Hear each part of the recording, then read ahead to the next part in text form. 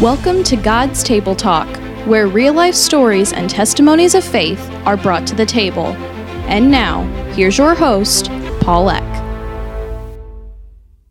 On this episode of God's Table Talk, we're talking with Brent Johnson. He's from Colorado, and we want to thank you for joining us here on God's Table Talk, Brent.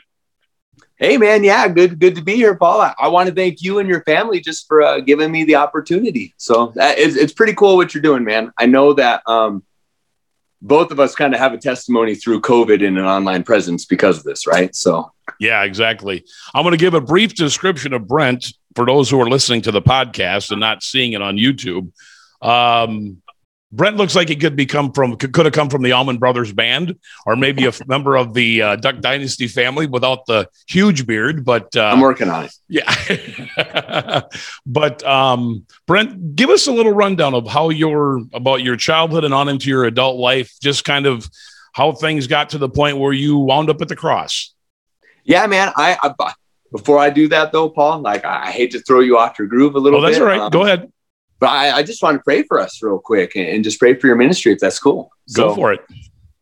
Father God, man, I just want to thank you for this time together, to have a chance to just share a smidge of the amazing things we've seen you prove yourself be faithful through.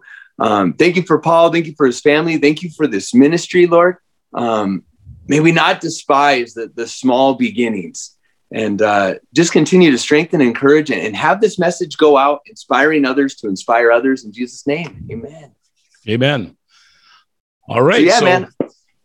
I understand you came from a very law-abiding and I would say strict background. Your grandparents were military and your dad and mom were both law enforcement. So go from there. Yeah, military and law enforcement, I really appreciated it. I had a lot of structure and whatnot. I grew up seeing the darker side of life, so that didn't really surprise me. I would say it probably intrigued me a lot. And we know what they say about cops and preachers' kids. I decided to live that stereotype. I don't like when people say they fall into temptation. Right? No, I went smack dab headlong into it.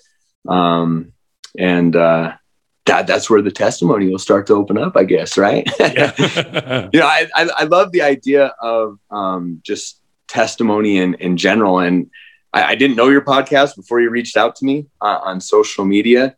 And, for me, if it's okay, I'm just going to really kind of share the testimony of social media, because that works in with everywhere that I've come to up to this point. I really had this nonconformist type mindset. I was a wannabe anarchist, right? I don't think I knew what that really meant. I read Emma Goldman. She was a pretty famous anarchist. It wasn't just black masks and gasoline. It was like a real mentality. It's actually very Christian without God, right? the socialistic type tendencies or dogmas, I guess, if you would. And I just really didn't like to see what I was seeing, the authority or the corruption of what I perceived. And I just test I'm on, and we always think of testimonies and tests as like either pass or fail. But I think God shows it to reveal our character.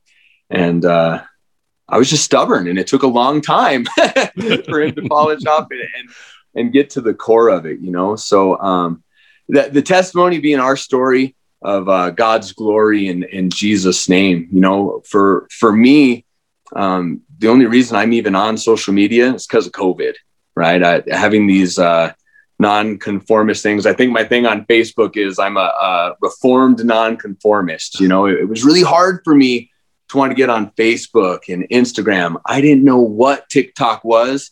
Before COVID, I'd go to skate parks. I'm not a professional skater. I grew up skateboarding. I think in the 90s, there was this weird thing. There was a separation between church and skating, and I wanted to skate. I liked punk rock music. I liked hardcore music. I didn't want to suit, tie, surrender. And so that's what I was about. But the Lord did minister to me and was like, "No, dude, I put these desires on your heart. Do them for me. That's how I often minister to people. If you can do what you do for the glory of God, do. If you can't, don't. So I go to the skate parks. I now have 2 kids, a daughter, Hazel, son, Troy. They're 4 and 2. And sometimes I take them to the skate park with me, sometimes not. I'm 35 now. Falling hurts. I don't try to impress nobody. But I like going to the skate parks, and I would get mainly kids, but people who didn't really know what they're doing. I enjoyed like teaching them how to drop in or to do a trick. And I'd get them to kind of misquote scripture saying, I can do all things in Christ who gives me strength, right? Don't think it necessarily means for dropping in, but again, it's for the glory of God, So if you can conquer a fear, trusting in the Lord, I think that applies. And so for me, it was a tremendous blessing. I have then since, I don't know if you've ever heard of the group called the Whosoevers. I haven't heard that one. They're, it's my hat. Okay. Sonny from POD, Brian Head-Welch of Korn, Ryan Reese used to be a skateboard manager. That they're all Christians, and right now, because of COVID, they're going to skate parks to give testimony, to give the gospel. And they were doing that even, I guess, before COVID. But I was like, hey, man, that's a great idea. I'm not going to just try to sign up to join the Whosoevers, but I can do that here because I'm a whosoever. And when COVID hit, man, ain't nobody at the skate parks. Because of my past with like addiction and stuff, I don't always just give out money, but I have these Safeway gift cards that I carry on me. And it's like, I know what it's like to be hungry or to need food or to have friends that do that. So, if there's these kids having a hard time or broken family, the skate park here in town is right next to a grocery store. So it's pretty easy to give those away. But man, there were people that they were freaking out. They weren't taking the gift cards, So I was like, uh-oh, what do I do? I got to go where the people are. And of course, people are online. And that was about the time my wife, she had managed a Starbucks. And then when we had kids, she's just a part-time shift supervisor now. But she's like, my employees are always on TikTok. And I was like, okay, I don't know what it is, but I'm going to figure it out. And so it's been a fun challenge to figure out how to do more than just like dancing or being silly, but how can I actually give a meaningful message in just a minute? It's been a fun challenge that I've enjoyed doing. And I've made a lot of cool connections through there. So I've been very humbled through social media. And, one of the stories that I just want to share about that is from my past and, young youth, rebellion, fighting, drugs, alcohol. Around the time of COVID, it took me about a month to really decide, okay, that this ain't working. I will finally bite the bullet and get on Facebook, So I had a friend heavy on my heart, and I told my wife, it's been over 10 years since I've even been around this guy. I got in trouble, got arrested, 9 months therapy, 2 years probation. I ran away from everything, right? Cut ties, changed my phone number.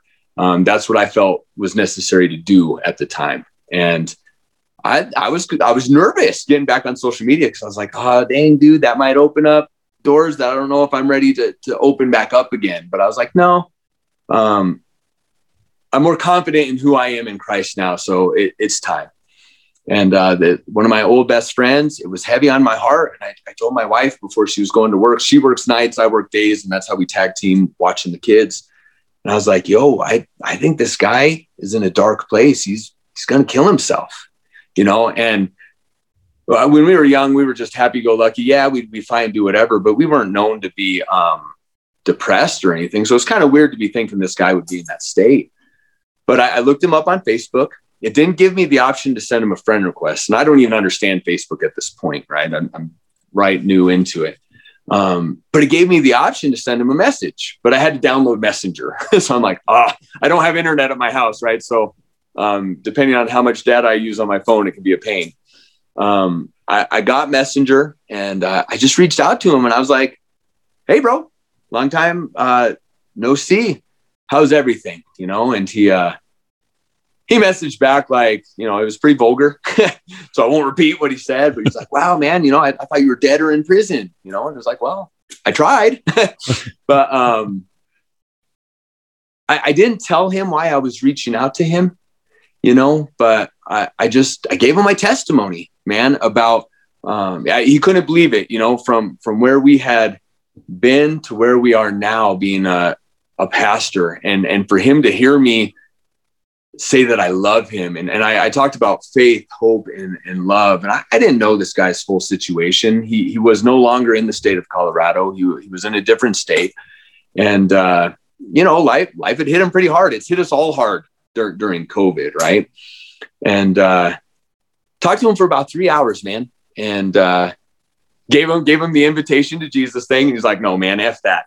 And, cool if it works for you. But, I just said, all right, dude, well, I'm going to challenge you to ask God if he's real, to prove himself to you, and we said our goodbyes. I said, I love him. And that freaked him out. Right.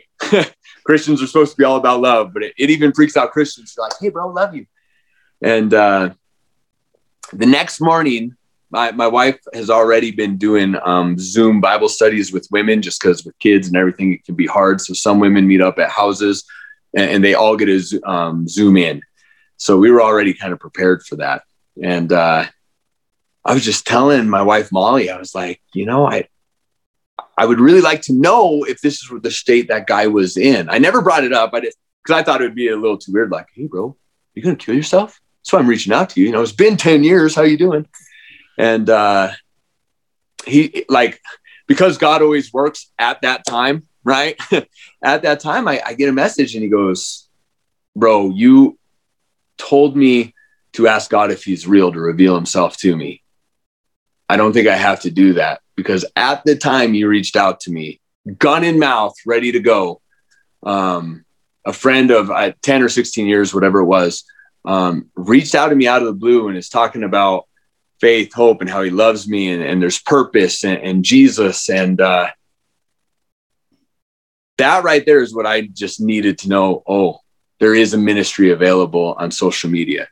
So hours of conversation, this guy still wants nothing to do with God, right? He believes that I believe. Something prompted me to reach out to him. But he wasn't sure what he thought about the whole God thing. Oftentimes if we have that bad authoritative figure in our life, we just blame that on God. And he was kind of okay with Jesus being cool hippie dude, like, yeah, bro. Not so cool with like authoritative dad type of thing. But I just prayed. I was like, you know what, dude, you need to come out to Colorado. And he laughed. COVID, no money, no job.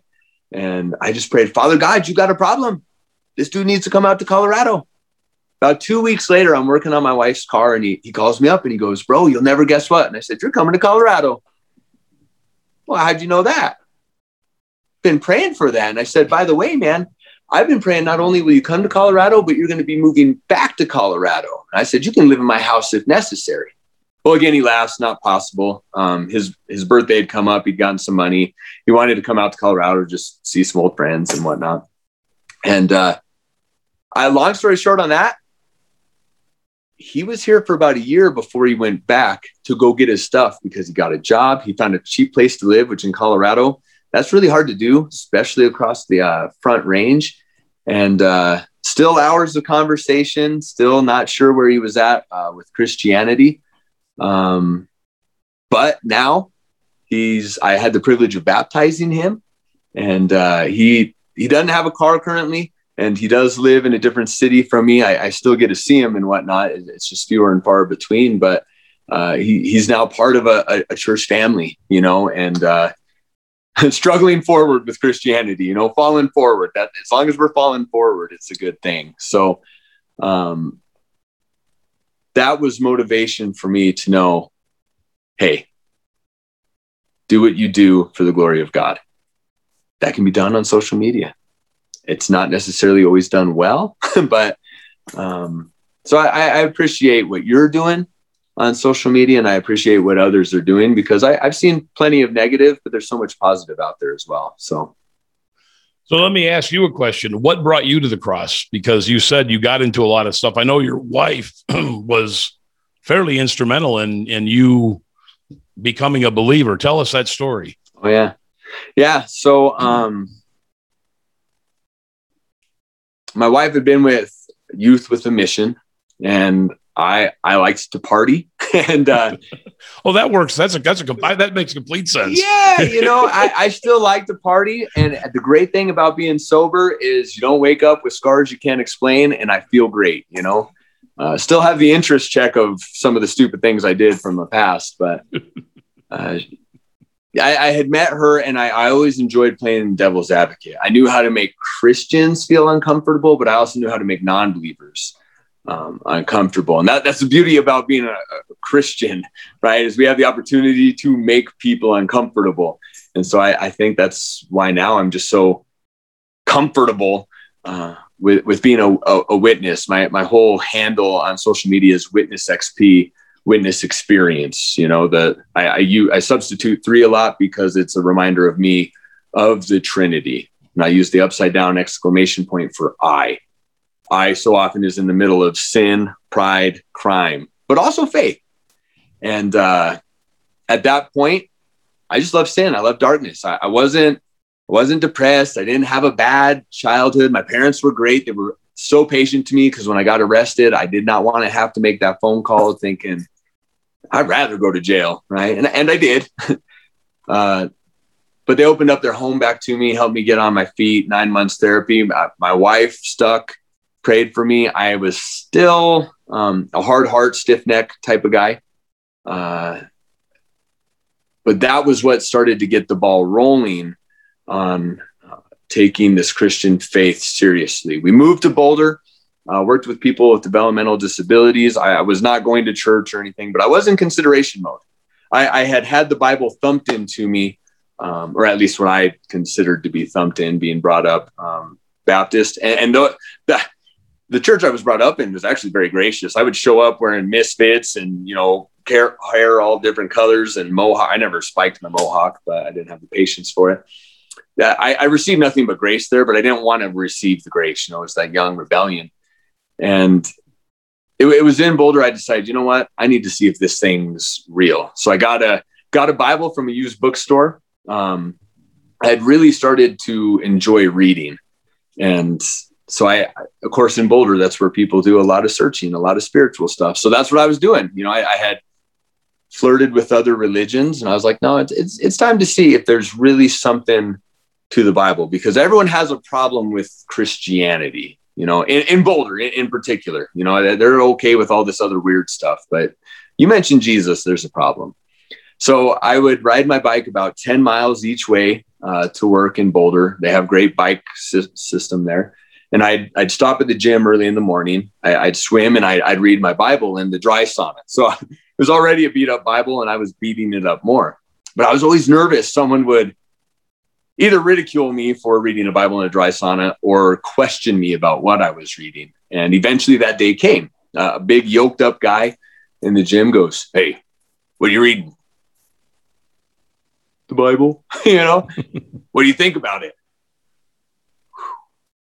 Man, if there's something to this, I've been living my life wrong, And he invited me to church, and my wife and I went. My wife was tickled that I'm finally like, okay, let's not just go to church. Let's get plugged in and start being the church. So I started joining these guys. They were part of stuff on the campus of CU, the University of Colorado. And we'd go do street ministry on Pearl Street. It wasn't always just, hey, you need Jesus, you suck. It was, hey, what do you think about this? And really trying to develop a relationship with someone to then pull them to Jesus. Because everyone's hurting. Pre-COVID, now COVID, everyone's hurting. Everyone has something. And so when you get to administer hope, received or not, we have hope. I think discouragement is and desperation is more contagious than COVID. And we've seen that. And yet Christianity, we have hope, we have faith, we have love. And I like to teach in acronyms or acrostics because I really don't know the difference between the two. But hope is He offers peace everlasting. Love is live our virtue every day, in Jesus' name, as He would. When I started to see through the Bible, the red letters in particular, what Jesus actually said and did, I was like, wow, that's a lot different than what I perceive the church doing. And so I prayed that prayer of like, Lord, if you're real, you got to show yourself to me. And so I was still, on the fence, right? God needed to electrify the fence for me. And so through that end of school year and stuff comes, it was really cool because we were doing a Bible study in I don't even remember what kind of house it was. It was like a dorm type thing. And the majority of the people there were all Muslim, and they were very welcoming, but their people were having dreams of Yesu or Jesus. One of the gals who joined our Bible study, her and her sister in 2 different states, they get paid to come here for school. They had the same dream of Jesus, and they can't go home. They can't open it up or talk about it. And so it was really cool to be a part of that and see God moving in Boulder. It has a different reputation. And that's where I started to get on track. Well, when church leaders and people moved, just because some of them worked for the university and moved somewhere else, our church really just kind of got absorbed into an actual church.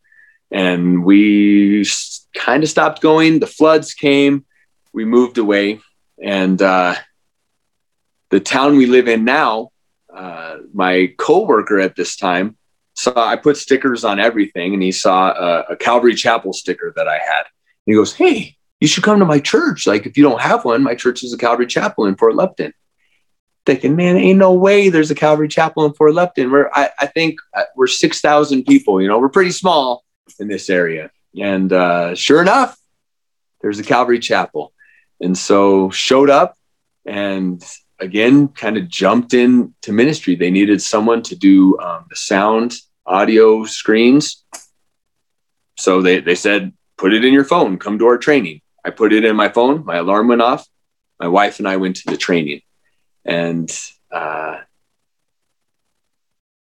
through those series of events, that's when I started to appreciate worship music.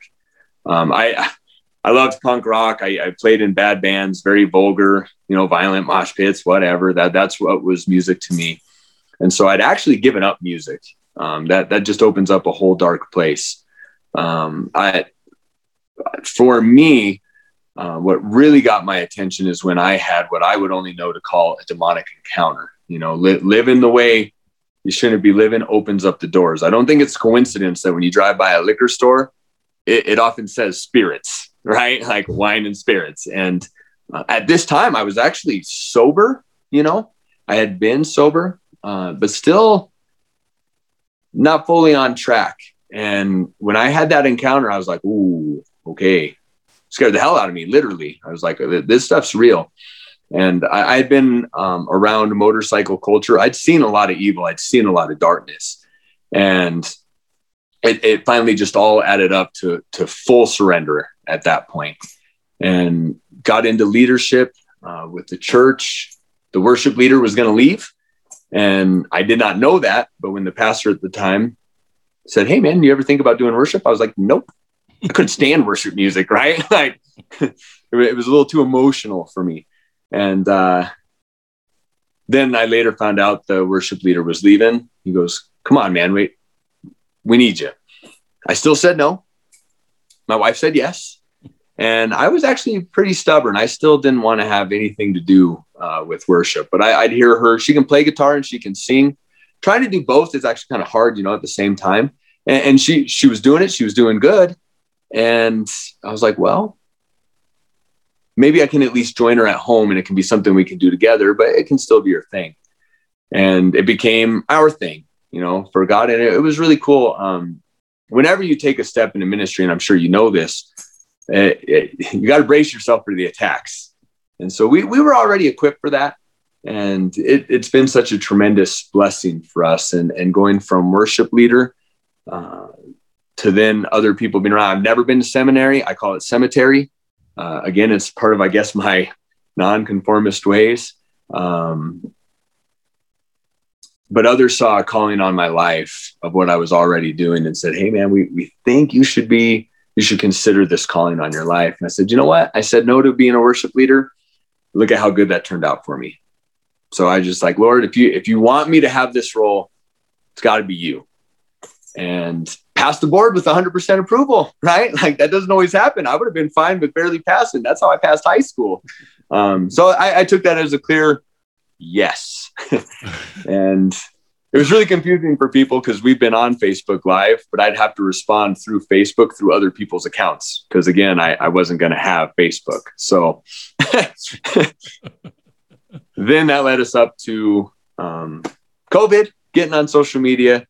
And it's been good, man. It's been challenging. I'm still trying to kind of figure it out and utilize the time for it, because it can really suck up a lot of your time. I'm still thinking ministry is about presence, and I don't want to sacrifice what I'm doing on this screen for the people who are before me. So it's a fun challenge for sure. Do you find that you're able to get through doors because of your tattoos, the way you look? You're able to get through doors that, you know, a typical minister wouldn't be able to get through?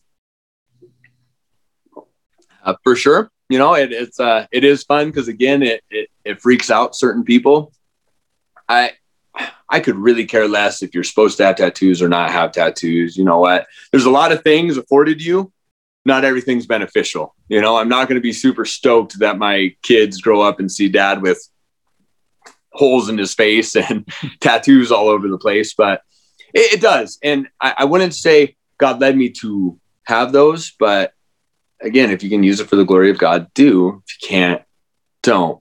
And that Romans 8:28, like, he can use everything for the good for those who love him. And so you can get pretty vain with tattoos. I would say tattoo culture is pretty vain. I had tattoos in my BC days, you know, before Christ, and I've gotten them in the nowadays. And as a matter of fact, I'm getting a tattoo today after this. So, but it's cool because I've had opportunity, yes, to share Jesus. I actually have bear fruit on my arm. You know, I see that. Pineapple. For those who are listening on podcasts, he's actually got a bear with a pineapple in its mouth. Eating fruit. Yeah, because, you know, I take the Bible hyper literal. So when it says bear fruit, I couldn't think of any other way to do it. And part of the whole testimony thing, for me, it's really easy. It's just find your life verse, you know, that you're living. Some people don't like the idea of a life verse. For me, it's 2 Corinthians 5:17. And I just paraphrase it: new heart, new mind, new time. And this is the New Living Translation. But 2 Corinthians 5:17 says, this means that anyone who belongs to Christ has become a new person. The old life is gone. The new life has begun. Why this is my life verse is it changed my life. I've been told for like 9 months, once an addict, always an addict. Then I kind of came to the conclusion, no, that's demonic. That's where the enemy wants to trap you, right? Where the Spirit of the Lord is, there is freedom, and you're made new. So when I found out, oh no, dude, you're not that old, strung out, whatever that you think you are. You're made new.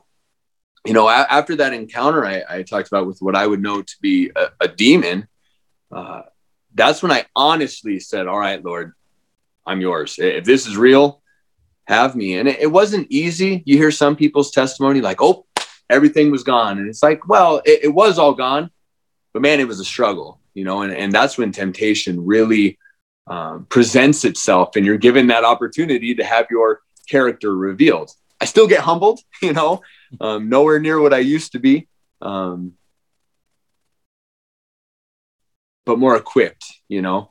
And so oftentimes, like, I have so much knowledge and experience now, but when it comes to street ministry, if that's what you want to call it, it's like, man, 2 Corinthians 5:17, I also have that tattooed on me here. Okay. An arrow is presenting like the direction you're going in. And for me, it's that new life continuing forward. You know, I love the verse about though the righteous fall to get up. And I just picture myself, as long as I'm falling forward, I'm falling in the right direction. And so it is very cool to be able to go to a place like a skate park or around youth who are going to welcome you, because you're kind of deceptive with the way you look, right? They're not expecting this dude to come preach and teach and live in Jesus to them. And they can't even verbalize that that's what they want, but they are lacking love. The world is selling them lust in disguise of what love is. But when they find out, hey, man, I know what it's like to be here, been there, done that, it sucks. This is what has worked for me. And they actually see it by the way you now walk and talk. You know, I through this season being on social media, like old coworkers, old friends, they can't believe where I'm at. I've had so many people, they text me because I had their personal information. They're like, are you really on Facebook, man? What is this? And it's like, yeah, I'm on there. And people from my past going, oh my gosh, man, I needed to hear this. I can't believe this. And they see it because not to even just toot our own horns, but it's the glory of God being revealed through us and just living that hope, faith, love. Those are three things that are going to last forever. So why not start now? Yeah. And I think that I got a little bit of that too when I first started this podcast and kind of wanted to branch it out to more people, because I first started just with the people of my church. I wanted to branch it out, and I thought, okay, I'm going to try TikTok. I've got a 15-year-old daughter, and she's on TikTok. Now she's mad at me because I got more followers than her, but that's but when I tell people, like, you know, oh, I met this guy, I'm doing an interview today. Oh, where'd you meet him at? I met him on TikTok. They're like, what? You met him on, and he's going to give a testimony? I'm like, yeah, there's actually a lot of amazing testimonies. Several of the last ones I've done have been all people I've met through TikTok. So, I mean, there's a lot of bad stuff on there, but there's a lot of really good stuff. And there's also, like you were saying, there's a lot of people on there who are hurt and who are longing for a connection to something. And hey, if you can do it on a platform like that, why not? Yeah. And it is funny because I don't have TikTok figured out. I don't invest a whole heck of a lot of time on it. I try to post as much as I can. When I have an idea, I'm at the church already or whatever, I'll do a quick little post. And man, you can get lost in numbers pretty quick. And I knew that being in ministry. You know, we're from a small church in a small town. And when you go to some of these pastor conferences, worship leader conferences, and you hear people, yeah, I'm a small church of a couple hundred, it's like, oh man, my building can occupy 100. You know, it gets humbling. And when I first started TikTok, I just remember asking, like, Lord, if there's even just one, that's my prayer for this podcast and dialoguing with you, man. If it just encourages one person, then it's going to be worth it because they're going to be celebrating in heaven, you know. And I don't despise humble, small beginnings, you know. And that's where TikTok's been for me. I was so stoked to have like 40 followers or whatever, you know. My first video got to 100 views. Woohoo! And then you get the one that, you know, over 100,000 and you got 8,000 followers and you're still a nobody, you know, and you're still only getting so many views. So it can get pretty discouraging. And then you can get almost sucked into the people. TikTok's algorithm, it follows what you like. So if all you're seeing is Christian stuff, it's because that's the only stuff you're liking. You know, go in and reset your cache and find out that TikTok's not all Christianity. You know, yeah. With every update, it takes a while for the algorithm to work back in. But yeah, I've made a lot of cool connections with people that now I have their personal phone number. I've actually talked to them in different states. You know, I have plans, if I'm ever that way, to be able to actually see them and go fishing, you know, ministry with them. And it's been really cool, you know, and to be able to point people to something, you know, hey man, check out Witness XP on TikTok. You know, that's gotten some people that I know as kids into thinking like, wow, that's cool, you know. And I always get humbled when a video doesn't seem to do as good as you think it should do, but you find one person who all of a sudden starts watching all your stuff, man. And it's like, that's it. Jesus had 12 people, man. Like, yes, he talked to the multitudes and whatnot. And really, I guess only 11 of them, right? Yeah. Really took to it. So it's like, for me, man, if I can even have just a few that I can really pour into, that's what's going to make the change. Us making these connections, just one little piece at a time, that then go, you know, it's our virtues being lived out. You know, if you see someone hungry, what do? For the love of God, feed them. If they're thirsty, Christ's sake, give them a drink.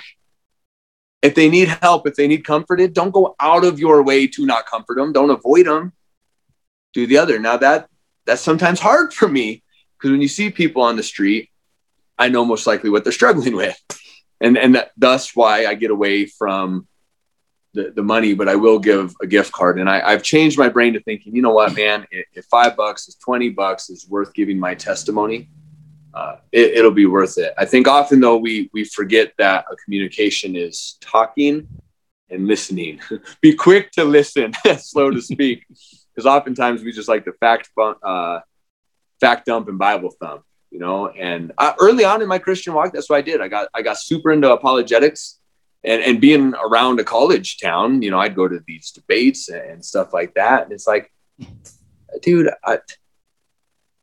reason and logic don't bring reassurance. It's having that relationship or that hope that they see, you know?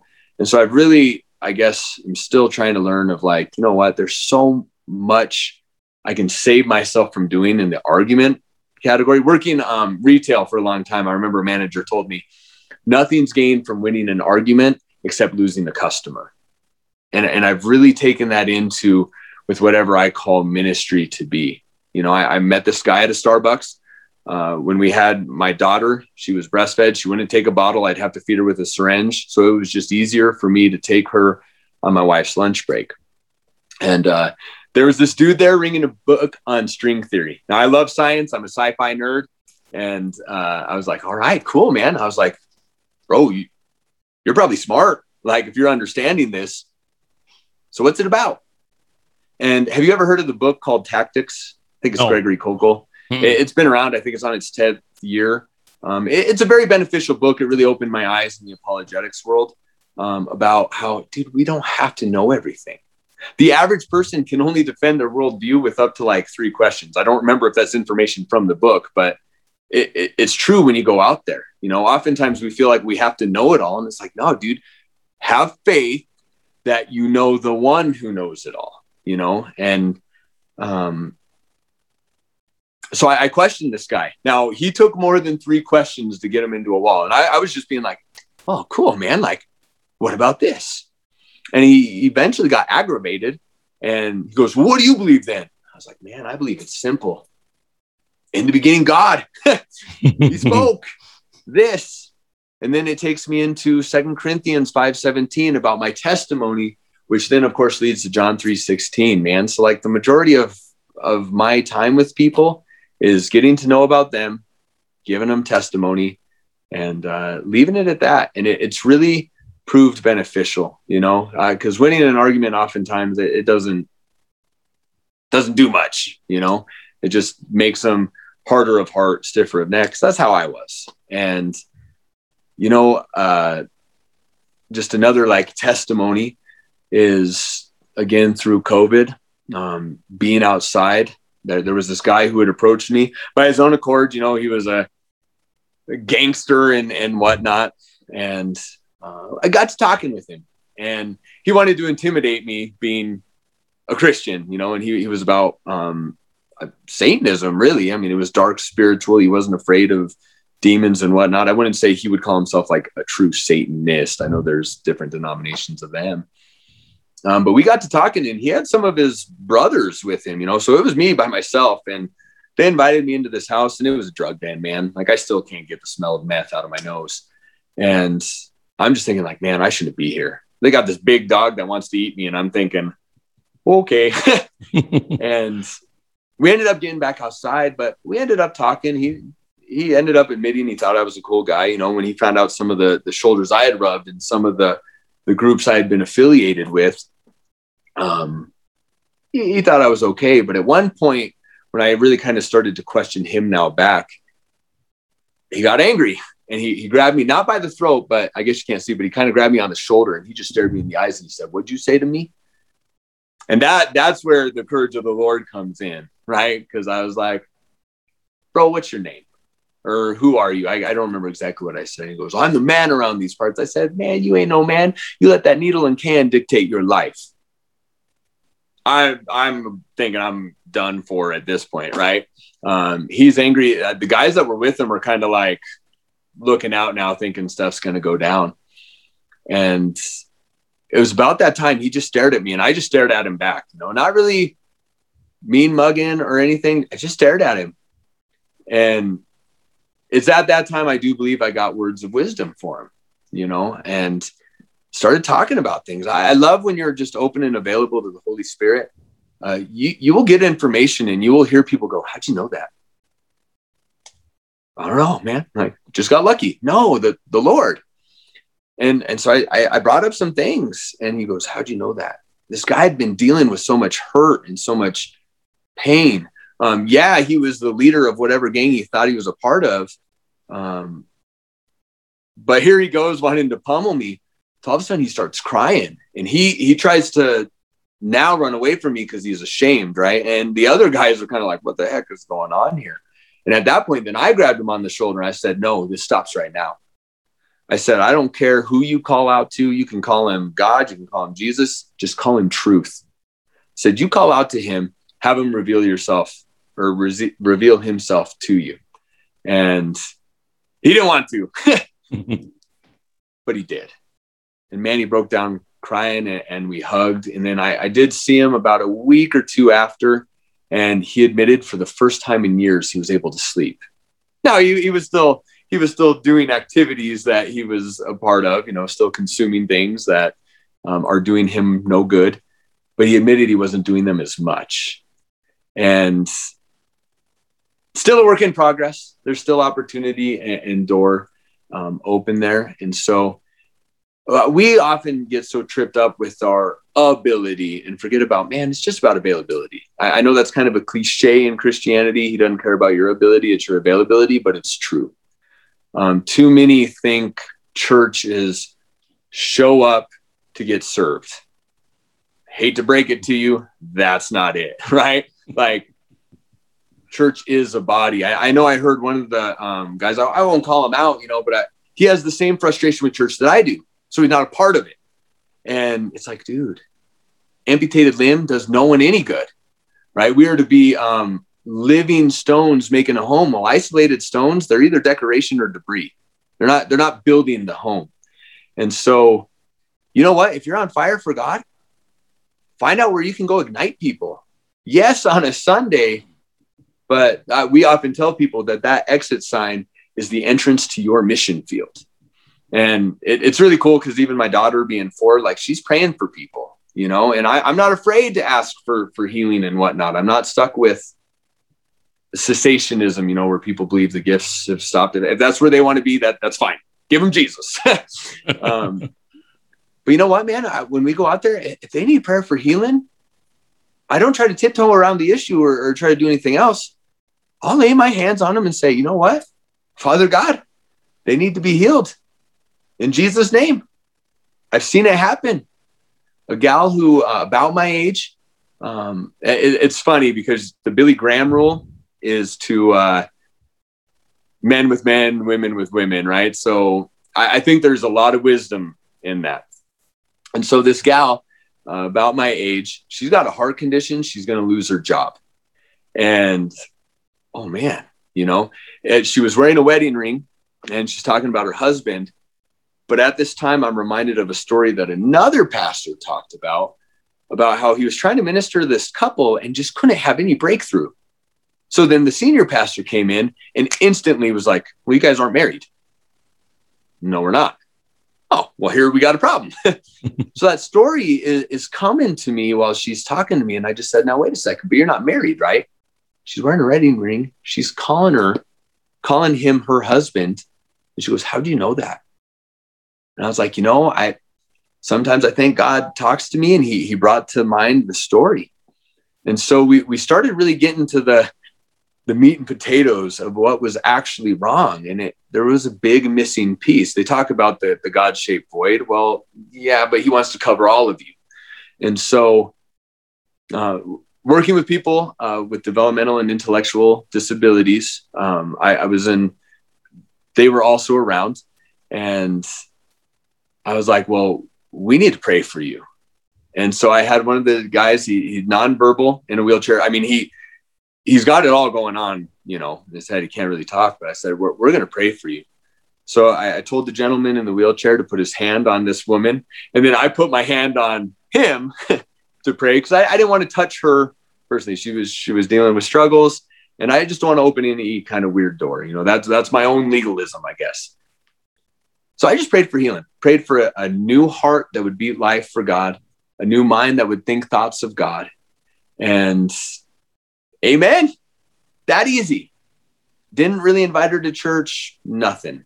Now she knew what I did, where I was, where she could find me. That Sunday, I think that was like on a Tuesday or something. That Sunday, we're praying healing actually over someone else.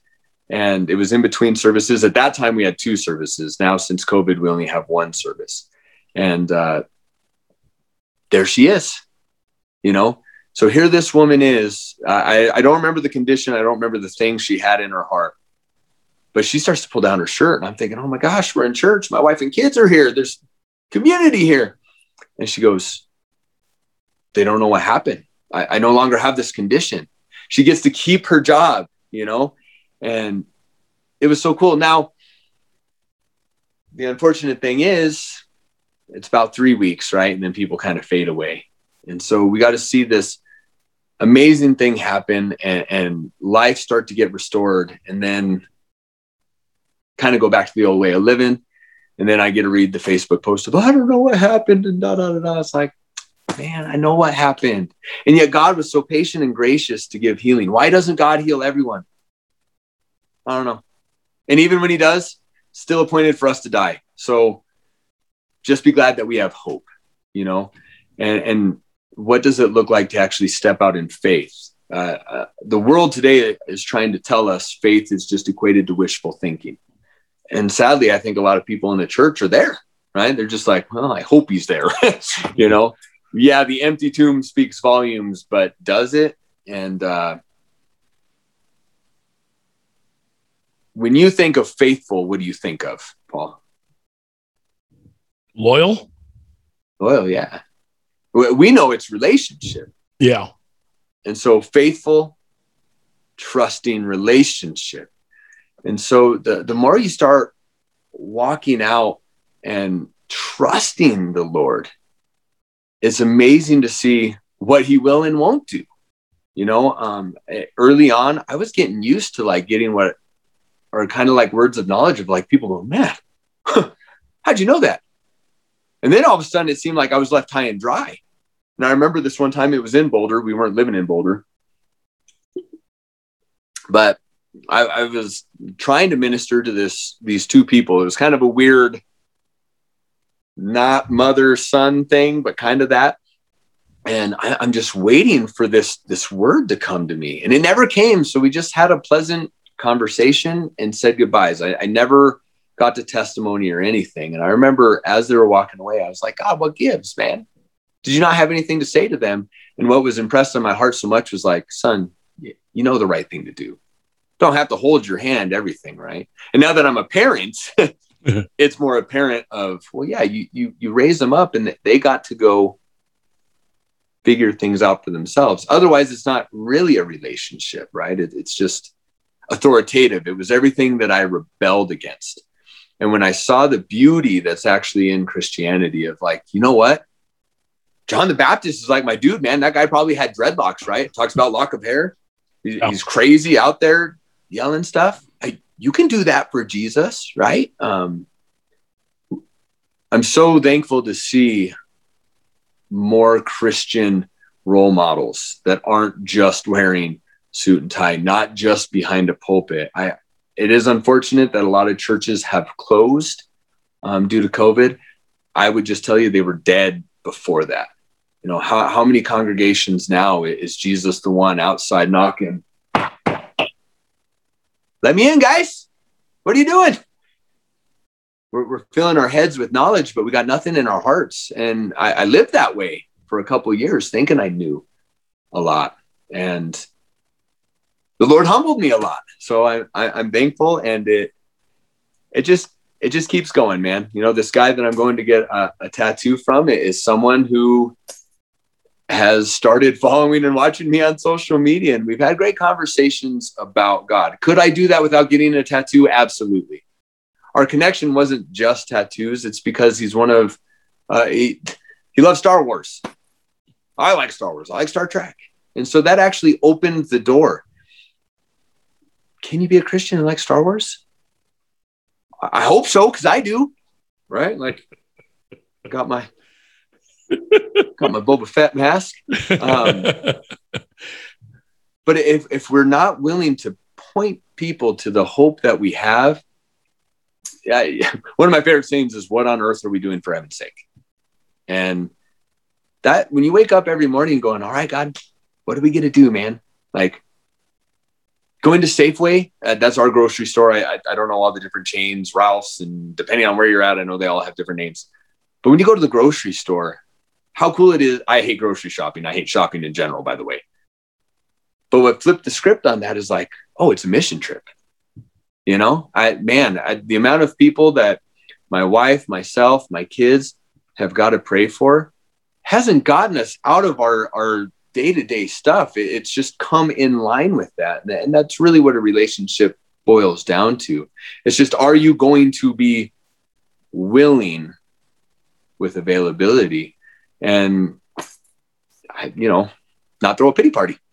It's not about, I hear too much complaining within Christianity and outside of Christianity.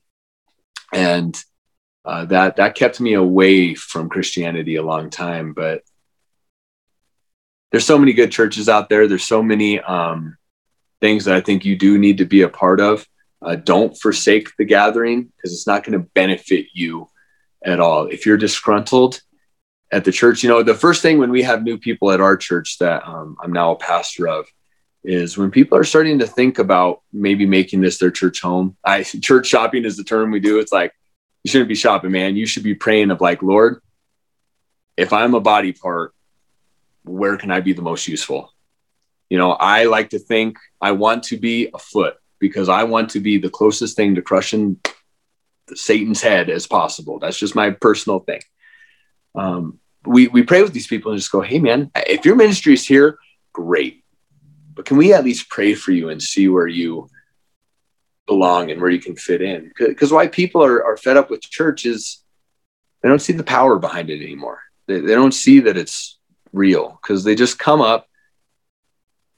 I've heard it said, no word, no breakfast, no word, no lunch, no word, no dinner. Well, if you're not eating, you have no nutrition, you have no energy, and then you're malnourished. So do you really have to wonder why there's no power in your life? No, you're anemic. You need help. You need food. Word, fellowship, and the most important part is not just impressing his word on, or impressing your word on others, but having his word first impressed on you. And I do believe, yes, that is the Bible. That is the faithful 66. But it's a picture. I don't believe the Bible, this is going to cause problems. I don't believe the Bible is the infallible word of God. What I do believe is it's a picture of Jesus, who is the infallible word of God. I don't discredit the Bible at all. I read it every day. I teach from it. It has such tremendous truth and room for flexibility. You can preach one verse the same way or 100 different ways, and it still speaks, right? So I know there's power in his word, but until you realize you can have a relationship and actually hear from God, yes, he will use the words here. Yes, he will use words in a worship song, even a secular song I've been ministered to. When you're really open and listening and praying without ceasing, you can pray with your eyes open. You were a truck driver. Hopefully you were praying with your eyes open while driving, But there's so much opportunity to communicate with him. When the psalmist is writing about your word, how much of the law did he have? He didn't have the New Testament. He's talking about a relationship with the Lord, speaking with him. And man, there's a lot of people in church that are afraid of that. They don't think it's real. They don't think it can. And so it's like, then what? Then what are we doing as the church? And so this time has really of COVID, the season of COVID, has really, I think, woken us up a little bit, and is continuing to do so. I remember when the beginning stages of this was starting, I had impressed on me, and I told the other pastor as we were praying, I was like, he had a word, and I was like, man, this is Gideon's army. We're here, and it's got to drop to where we actually have faith, right? To have the thousands to the hundreds. And that's where a lot of people's character has been revealed. There's been so many people who've left the church, people who said they would never leave or do anything. That sucks. Makes me sad. What's really cool is people who said they would never go to church and whatnot have come and are grabbing this. And that's why I'm thankful that whatever it got for you to get inspired to have this podcast, because I know it came through trial and tribulation for you. I was really humbled because I went back and listened to some of the other podcasts, and I just remember one of those guys. To be honest, Paul, I didn't want to do it. To me, it's like one more thing out of a busy day, 2 jobs, 2 kids, other things. But again, I heard one of your guys that you had interviewed say, man, thank you for this opportunity. I was praying for an opportunity, and then you reached out to me. And that humbled me because I was like, you know what? I didn't want to be on social media. The Lord's got me on social media. You came across my page and reached out to me. God gives us a free will. Sometimes I think we get a little too stuck on this whole, well, if the Lord wills, well, dude, he put passion and desire in you. Go. Follow. He's not going to force you into a relationship. You can't push someone to pursue. And so that really humbled me of like, you know what? Will I make myself available for this? You're making yourself available for this. Thank you. On a Friday morning or afternoon or whatever it is. And, I have to practice what I preach. How often we've left time open to share testimony and people won't do it. If you don't feel comfortable doing it in the family of believers you find yourself in, how are you going to do it outside the church? So if you won't go to a church, good luck being the church, right? This is where we get built up, encouraged. I used to do martial arts. You can't just make it up. You got to be taught. You got to be entrained. You got to be strengthened and encouraged to then go out and do. We try to get the youth and anyone who wants to be in leadership to go out and actually minister to people, see a need and intercede for Jesus. Yes, through prayer, man. If we're supposed to pray without ceasing, one of my favorite Charles Spurgeon quotes, you of course know who Charles Spurgeon is, right? I do, yes. Yeah. I think just about any Christian, at least a pastor, would, because he's known as the prince of preachers. But I won't use the offensive language just for whatever's sake. But he says, if sinners be darned, at least let them leap to hell over our dead bodies. And if they perish, let them perish with our arms wrapped about their knees, imploring them to stay. If hell must be filled, let it be filled in the teeth of our exertions, and let not one go unwarned or unprayed for. That quote, along with 2 Corinthians 5:17, changed my perspective of how we live this life. People are lost, hurting, afraid, dying in the dark. Some people like it. When I was in the dark, I liked it. You would have come preaching Christ to me in the middle of my debauchery? To hell with you. That was my mentality. Okay, the time's not yet. There's nothing wrong with the seed of the gospel. It's just the soil it falls on. But these tough times churn that soil, right? Soften the soil, cultivate that soil. And what a tremendous time for the church to actually be the church. I say it, shine light, share truth, baptize dudes. That's what we're to do. Thank you for tuning in to God's Table Talk. You can listen to the podcast on these 7 platforms: Apple, Spotify, Anchor, Google Podcasts, Pocket Casts, Radio Public, and Breaker. Don't listen to podcasts? You can find us on YouTube as well with full interview footage. All you have to do is search God's Table Talk. Want to share your testimony? Send us an email at info.godstabletalk@gmail.com to schedule your interview. That's info.godstabletalk@gmail.com. At God's Table Talk, we hope you will be blessed, but most importantly, that you will be a blessing.